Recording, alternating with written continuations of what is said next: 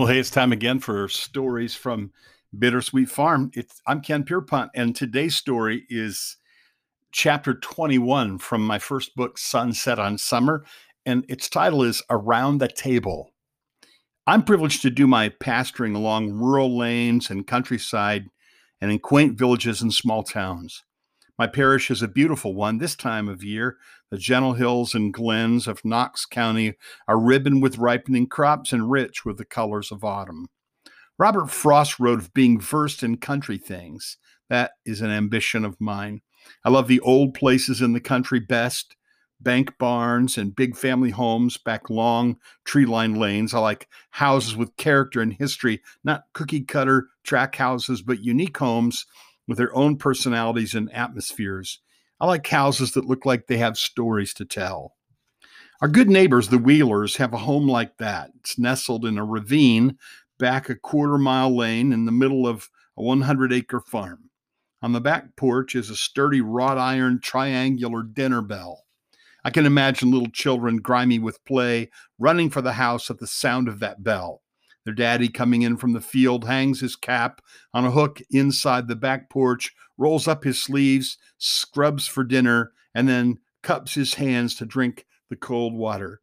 He takes his place at the head of the table with all the family holding hands and bows his head and says a humble, sincere prayer of thanksgiving. The aroma of good food and coffee is in the air, and the home is marked by the bounty of God.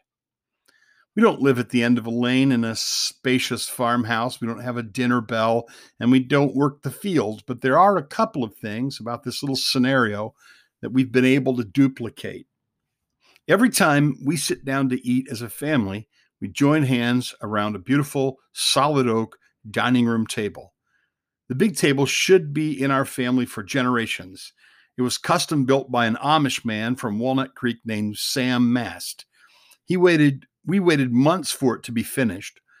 On August 10th, 1990, we all loaded in the van and we drove up through Holmes County to get it. And that was a big family event. I think if I tell you the story behind how we got that table and what we plan to do with it, you'll be strengthened in your resolve to have a godly home. It's an unusual story involving the Amish and the Japanese, Athens and Tokyo, a lady who calls herself Anne, a niece of Sam and his cousin, the Honda Motor Company, and Disney World. The table didn't cost me a penny. Lois doesn't have a job, but she paid for it. One day, looking for an outlet for some homemade craft items, Lois called a friend named Joanna, who calls herself Annie.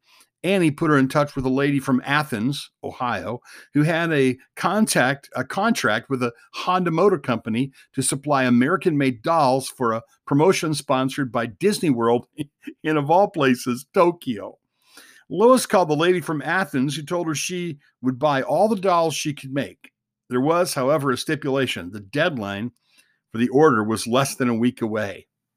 We set a goal to make 60 dolls in 3 days. The whole family worked together. The oldest children stuffed doll arms and legs and torsos with polyester batting. I stuffed and stitched doll pantaloons. Lois did the rest. I helped with meals. We stayed up all night, most of 2 nights. I carefully maintained my office hours, took care of my calls and study and meetings and administrative duties. But when the deadline came, we delivered on our end of the bargain. 30 days later, a check for over $600 arrived in the mail. We went shopping for our table. The retail stores wanted more than we could afford, but I could tell the tables were made locally. Not knowing how to locate the Amish man who made the tables, I stopped an Amish lady on the street in Sugar Creek and I asked if she knew anybody who could build custom furniture. She said, "Oh, yes, my cousin Sam Mast does. He lives up near Mount Hope." We drove to Mount Hope. At a little country store, we stopped again. I asked the girl at the counter if she knew where Sam Mast lived. From the middle aisle of the store, a voice said, "Sam Mast is my uncle," and she told us how to find his house. We drove to his home, described the table we wanted. We wanted solid oak, 5 legs, simple and sturdy. We wanted bow-back chairs on the ends and benches on the sides. We wanted a light finish. We wanted 5 leaves so that it would open to 10 feet. And we held our breath as he looked up the price. Altogether, it came to $600. In a way, the table represents the heart of our home. It is large in hopes that God will bless us with enough children to go around it, like olive plants all around the table. It's beautiful to remind us that a truly godly family is a thing of great beauty and powerfully attracts others to the Christian faith. We want to use it to welcome others to our home and to our faith. It's simple to encourage us to remember that function is primary. It's strong to inspire us to bear up under the weight of pressures a family must endure. It's flexible. The leaves may be added when the family's large or there are many guests, but there will be a day all too soon when we won't need all the leaves, and we must use these short days to prepare the children to gather their own families around tables of their own.